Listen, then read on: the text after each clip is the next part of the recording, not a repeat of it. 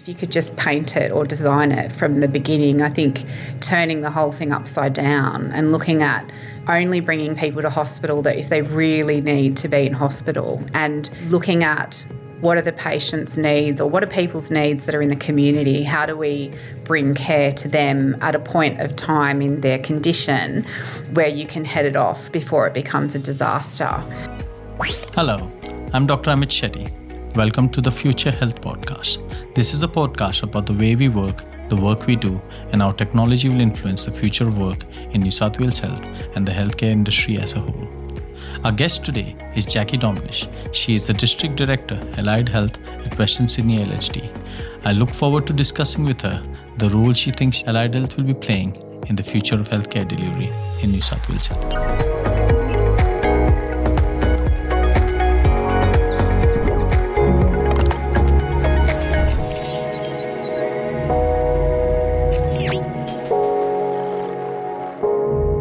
Hello, Jackie. Hello, Emma. Thank you for having me. Thanks for coming along and being involved in this podcast. As you know, we're talking about the future of work and its impact on the way we work, the workforce, and technology. Can you introduce yourself to us? Give us a bit of your background. Yeah, sure. So my background is originally as an occupational therapist. I graduated 20 years ago now, so in the 2000, did my training at the University of Sydney, and I've worked in a number of different clinical settings over that time. So probably the first 10 years or so of my career, I was very passionately committed to clinical care, worked in Australia and the UK, and then came back again, learned a lot of things from working in a different health system. And my professional clinical passions were around neurology and neurorehabilitation in stroke and brain injury, motor neuron disease, degenerative conditions. But I also had a big passion for education and training, and so I found myself being drawn towards the Health Education and Training Institute, where I was able to establish the first allied health portfolio of HETI, which is doing exceptionally well now with the team that are there. Spent a couple of years at the Ministry as the Principal Allied Health Advisor, and it's been my pleasure to come out to Western Sydney as the District Director of Allied Health, which I've been there for the last 2 years. So, wow. Yeah. And how has the work changed over the time when you were first initially there as a clinician in the coalface and now as an administrator? Yeah, well, I think it's certainly been a bit of a transformation over the last 20 years, and I think from when I was at university, and probably you also recall from your training, Amit, that was really sort of at that time the beginning of evidence-based practice and evidence-based medicine, and that much more, particularly for allied health, stronger focus on what interventions are effective and not effective. And in the last 20 years, we've seen the explosion of chronic health conditions and chronic disease globally, impact of mental health issues. And certainly having worked in the UK and also in Australia, learning about the different ways that systems respond to those challenges. And there is quite a big difference, I think, across the world around how that's occurred. And transitioning from a clinician to an administrator is challenging in itself. It's not something that's automatic, and I think I've certainly learned that you have to work at it, you have to study, you have to learn how to think completely differently. I think as a clinician, you focus on what's in front of you, you have a lot of autonomy, you can make decisions, and you have a lot of power in terms of that intervention with your patients and how effective you can be. But at a system level, there's so many other things to consider, lots of moving parts and levers and bureaucracy. And so it's a real skill in itself to be able to work in that environment, influence things, and take advantage of opportunities when they present themselves. So what would you say are your current biggest challenges in your job at Western Sydney? I think probably not different to other LHDs, but certainly we have had some specific challenges around the culture across our district for a number of reasons historically. But certainly the allied health workforce, when I came into the role, had experienced a period of not having stable leadership, perhaps hadn't had much attention for the previous couple of years with the absence of my role that wasn't replaced for a couple of years. And so it certainly created a bit of an environment where there was a bit of work to do to sort of rebuild that structure. I think that we've got some incredibly talented staff across New South Wales, but in Western Sydney in particular. I've been extremely impressed, particularly with the research outputs that are happening out there. We've got a very large population that is incredibly diverse, richly diverse and wonderful, which is one of the benefits of working in Western Sydney. But really, I think, obviously, we hadn't done enough, if anything, to really support the Aboriginal population. There's been a lot of change in that space over the past couple of years. Our Chief Executive is an exceptional leader and very committed to ensuring that we're servicing the needs of that population. So I think for Allied Health in particular, it's been about empowering people to stand up and be strong and be proud of their capabilities, to use their voice and their influence in how they can assist our medical and nursing colleagues to solve problems. And me creating a leadership team across the district to identify what is our muscular contribution to the district. How do we use our expertise and our diversity of skill so that people understand what we're capable of doing and that we're a really serious player on the field to improve health outcomes for people in the district. Are you planning some experiments of sorts of those kinds? Yeah, so I suppose one of the first things I did coming into the role, in addition to sort of working out who was who and establishing relationships, was to partner with our leaders and also our, not just in Allied Health, but medical and nursing colleagues, to establish what is now our 3-year strategic plan for Allied Health. And that was produced with a thorough review of the statewide plans and initiatives and priorities, as well as what our local issues were.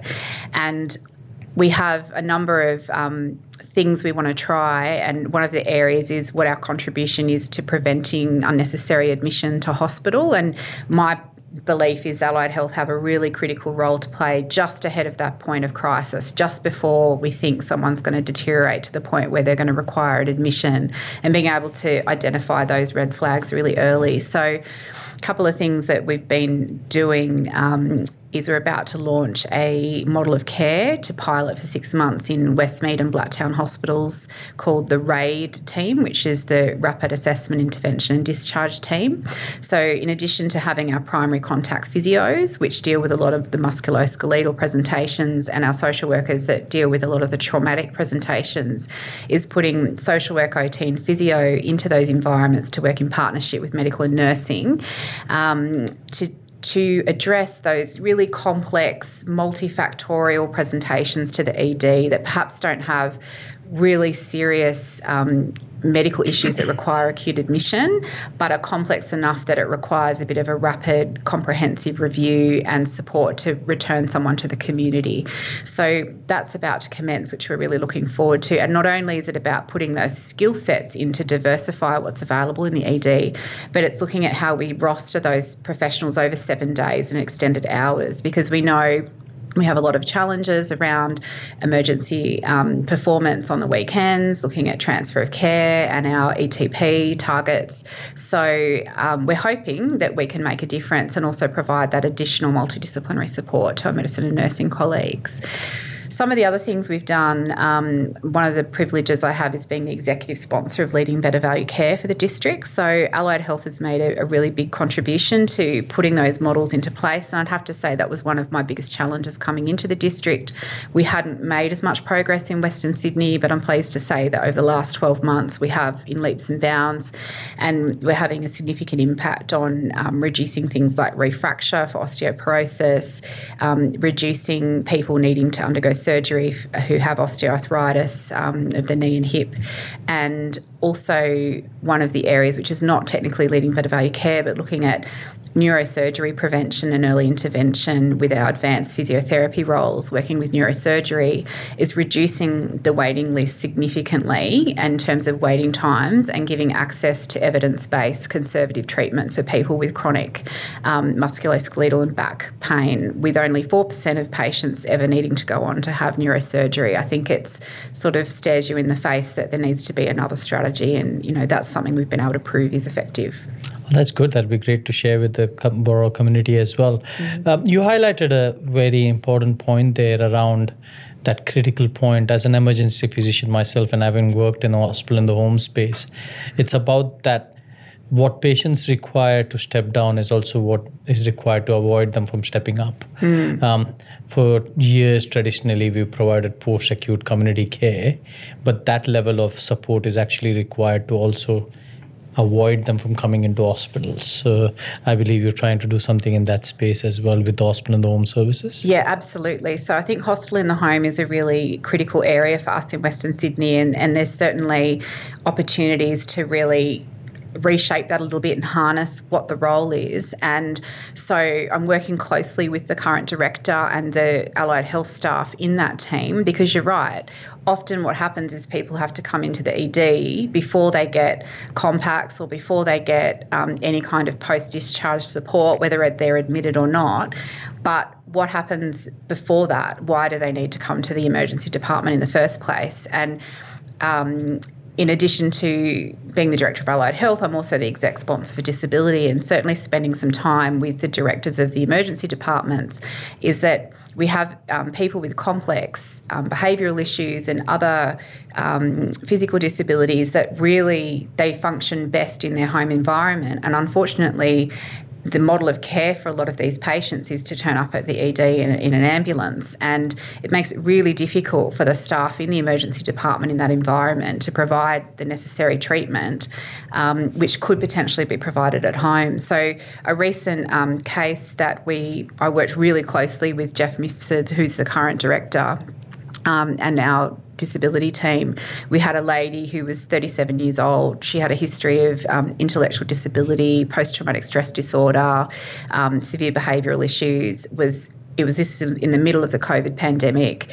Was experiencing acute pain. She was urinating on the couch, which was a sign that she was in pain. She had bleeding from the rectum. She had, and her family was really concerned about what they were going to do, and they actually rang the ministry to ask for help because none of the GPs would go and see her. They were desperate to avoid emergency because the last time they took her to emergency required police to physically remove her from the house. She had to be sedated. It was just traumatic for everybody involved. And getting a poor person like that into the ED at 10 o'clock at night on a Saturday is an absolute disaster for everybody. So, that was an example of where I put out a sort of a bat call to Jeff and said, help, I don't know what we're going to do here because I don't know how we're going to avoid this admission. And luckily we were able to harness some medical support from HITH nursing and also our disability team to treat her in place. So she had bloods taken, she had a urine sample taken, all without sedation, all in her home environment, was treated for 3 days and then discharged. So that's a pretty extreme example, but that's the kind of thing we need to be rapidly responding to the needs of patients and looking at the safest place for them to be treated, because as you probably know, Amith, sometimes the emergency department is the most dangerous place for people to be, and they can come to much more harm coming into that environment than just being seen in their home environment. It's really good to hear that story, especially knowing that I set up that service. Yes, exactly. And I think you highlighted that home-based care and out-of-hospital care and the challenges therein where care seems to be very hospital-centric. How do you see the future of care from your lens? How would you think it should be? I think, if you could just paint it or design it from the beginning, I think turning the whole thing upside down and looking at only bringing people to hospital that if they really need to be in hospital, and looking at what are the patient's needs or what are people's needs that are in the community? How do we bring care to them at a point of time in their condition where you can head it off before it becomes a disaster? It's that whole thing. My grandma always used to say to me, a stitch in time saves 9. And it's so true, like that case I just told you about, the minimal trauma and effort that was required. All it was just someone to get in a car and drive there, but the amount of time it took, really, if you look at the whole situation, wasn't that much. And so I think, if we look at COVID as an example, the front line, even though the hospitals were a stressful place to be in, was in the community. So a lot of the pressure around keeping people out, keeping people monitored was in the community, and we had quite small numbers of resources really doing that across, certainly in Western Sydney comparatively to what resources we had in the hospital. And I think it requires a bit of a mind shift, but to me, it's a no-brainer.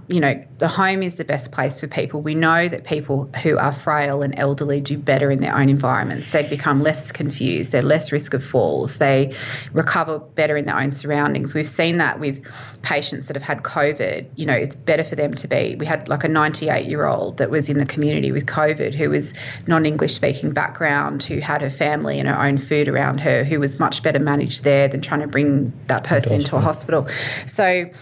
And I think that allied health is really the sort of silent achiever and doesn't often get a lot of attention. But this is our bread and butter. This is the thing we're really good at, is helping people to function well in their home environments, to keep them out of hospital, and to look at how we head off deterioration in people's function.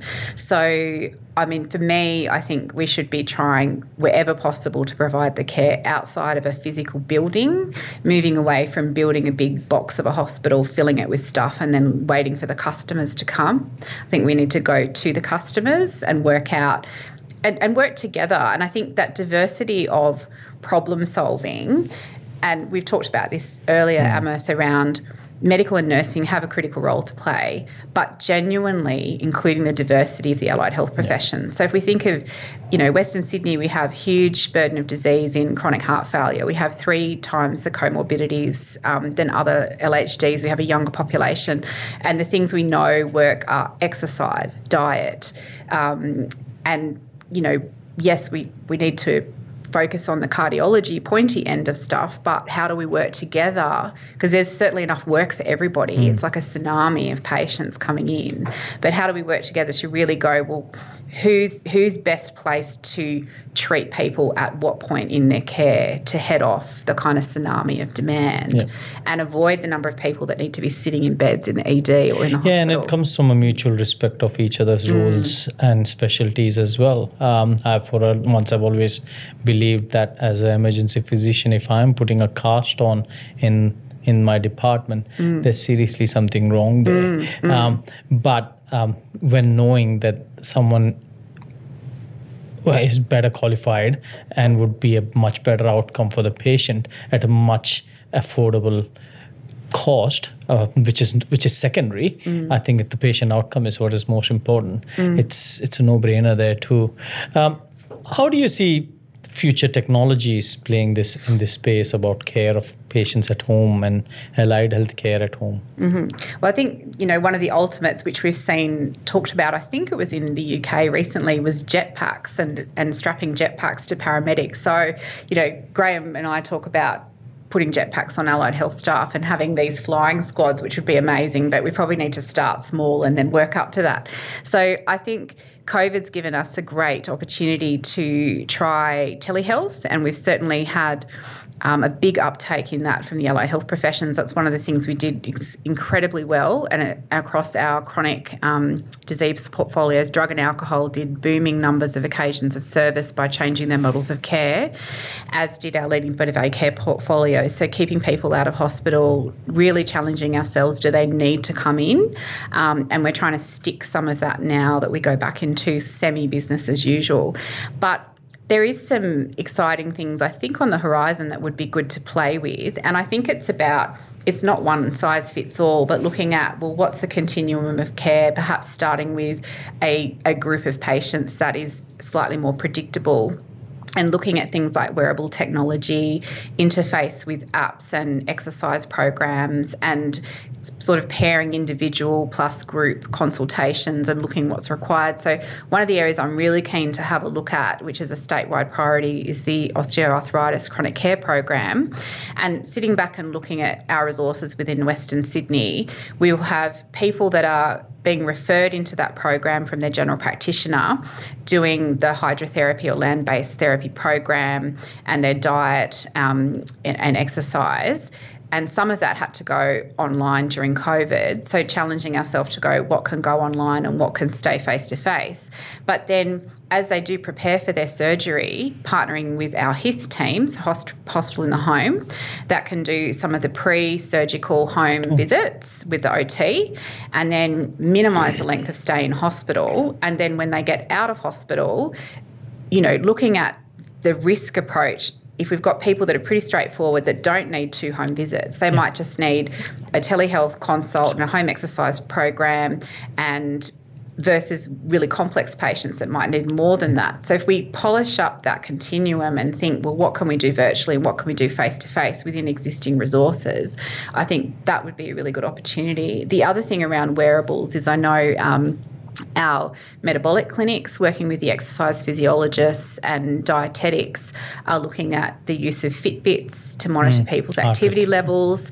And actually I saw a really interesting research proposal the other day that came through from mental health and psychology, looking at wearing, again, the Fitbits to monitor agitation and activity levels in line with people's medication for people that are aggressive or agitated within inpatient mental health units. So quite a novel approach, but still something that gives you a bit of quantitative information to then be able to make some decisions based on people's care. And I think the other exciting thing, it's not necessarily specific to allied health, but there is some trials about to commence in Western Sydney around wearable technology in the hospital and home service, again, to keep people out and monitor people's, basic vital signs. And if you're pairing that with sort of exercise prescription and other things, then, makes for a much better sort of outcome for patients and staff.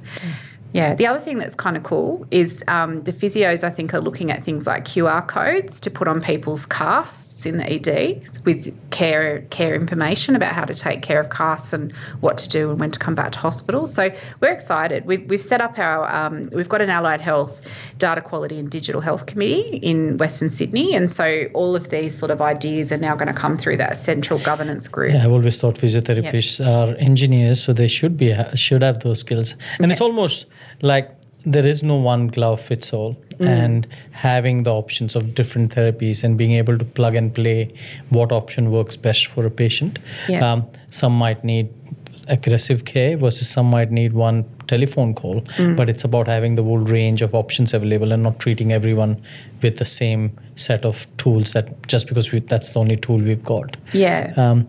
What do you think would be some of the enablers for you to get to that point where you want to be? And what do you see as your current barriers? I think the enablers I've seen certainly in Western Sydney is I'm lucky that I've got a workforce that has a really strong can-do attitude. Like, I've been really impressed with what is there and this genuine passion and almost a competitive spirit to get the best outcome for a patient. It's almost like, an athlete, like pushing themselves to their best of their abilities. And so to me, the enabler is I've got a lot of latent talent and skill that's sitting there that doesn't cost any more money to be able to recognise and push to the top of its scope of practice.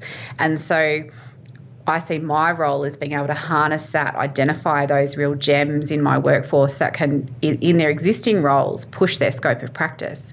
One of the barriers to that is having that genuine collaboration and relationship with our medical and nursing colleagues, so that we're saying, well, we've all got really specialist skills, but how do we play this to the best of our strengths so that, Amith, you're using your expertise in the right spot, and it'll probably take, as you say, a physio might take 15 minutes to do a cast and it might take you 30 minutes. You could probably do it, but they're doing it more frequently. It'll be quicker for them to do, and then you can go and, help resuscitate that person over there with a cardiac, event. So, and I think... And so I've seen, I think the positives are within the allied health professions, what we do quite well, and what I'm trying to encourage my staff to do is identify, depending on where you're working, so whether you're in the emergency department or you're in the community, is working out where do you need to really flex your specialist muscle, and where are some areas for efficiency that you can cross over and work across the spectrum of your scope of practice. So going back to hospital and the home as an example, the physios and OTs have a really good relationship. They work across the spectrum of, there's sort of a pointy end of physio and a pointy end for OT, and there's a bit of a crossover in between. And so if someone's had a total knee replacement or a hip replacement, there's probably some fairly basic things that are required that really the physio could do. You don't need both the physio and the OT to go out, but that requires mutual respect and communication and just using resources more efficiently. So I think we're starting to do that quite well amongst the allied health professions. I think where the challenge is with our medical and nursing colleagues. And we do have some champions definitely on both sides that love working with, our exercise physiologists or our physios or our dietitians and would do anything to have more of them. But we have others that like to keep, protect their area of specialty and perhaps aren't clear about what people's roles are. And I think it's more to do with ignorance of those rules rather than maybe protectionism as well. Definitely. I think it sounds like you're on a great journey there at Western Sydney, and it'd be great to see how it heads off in the next couple of years. Is there any other final thoughts you would like to share about the future of work? Well, I think the future of work is exciting, and I think the key aspects are agility and flexibility and being really, honest with ourselves about what's needed. Yes, there's a lot of political and other interferences, and there's power and there's role creep and all of that kind of stuff. But if we're really going to make a difference to the population, we've shown we can do that through COVID by just banding together, looking at the evidence, what do the patients need, where are the skills, how do we wrap that around people. I think we can do it. And the other thing I'd like to say is that I think as a system, we need to be thinking seriously about what our performance targets are. What is it that really measures the health of the population, and how can we do that outside of just the emergency department, upstream, chronic disease prevention, and focusing on diversity of skill sets rather than sort of the easy traditional option, which is just doctors and nurses. They're fantastic, but we have a rich workforce that is already there with latent talent that I think we need to harness and exploit a bit more. Most definitely, and having health outcome measures rather than performance metrics is probably a good step forwards to it. Yeah, value-based care. Thank you so much for coming today and sharing your views. Good luck with your journey. Thank you, Amit. Thank you. So that's all we have time for this episode. Thanks for joining me on the show. If you enjoyed the podcast, make sure to like, share, and subscribe on whatever platform you are on right now.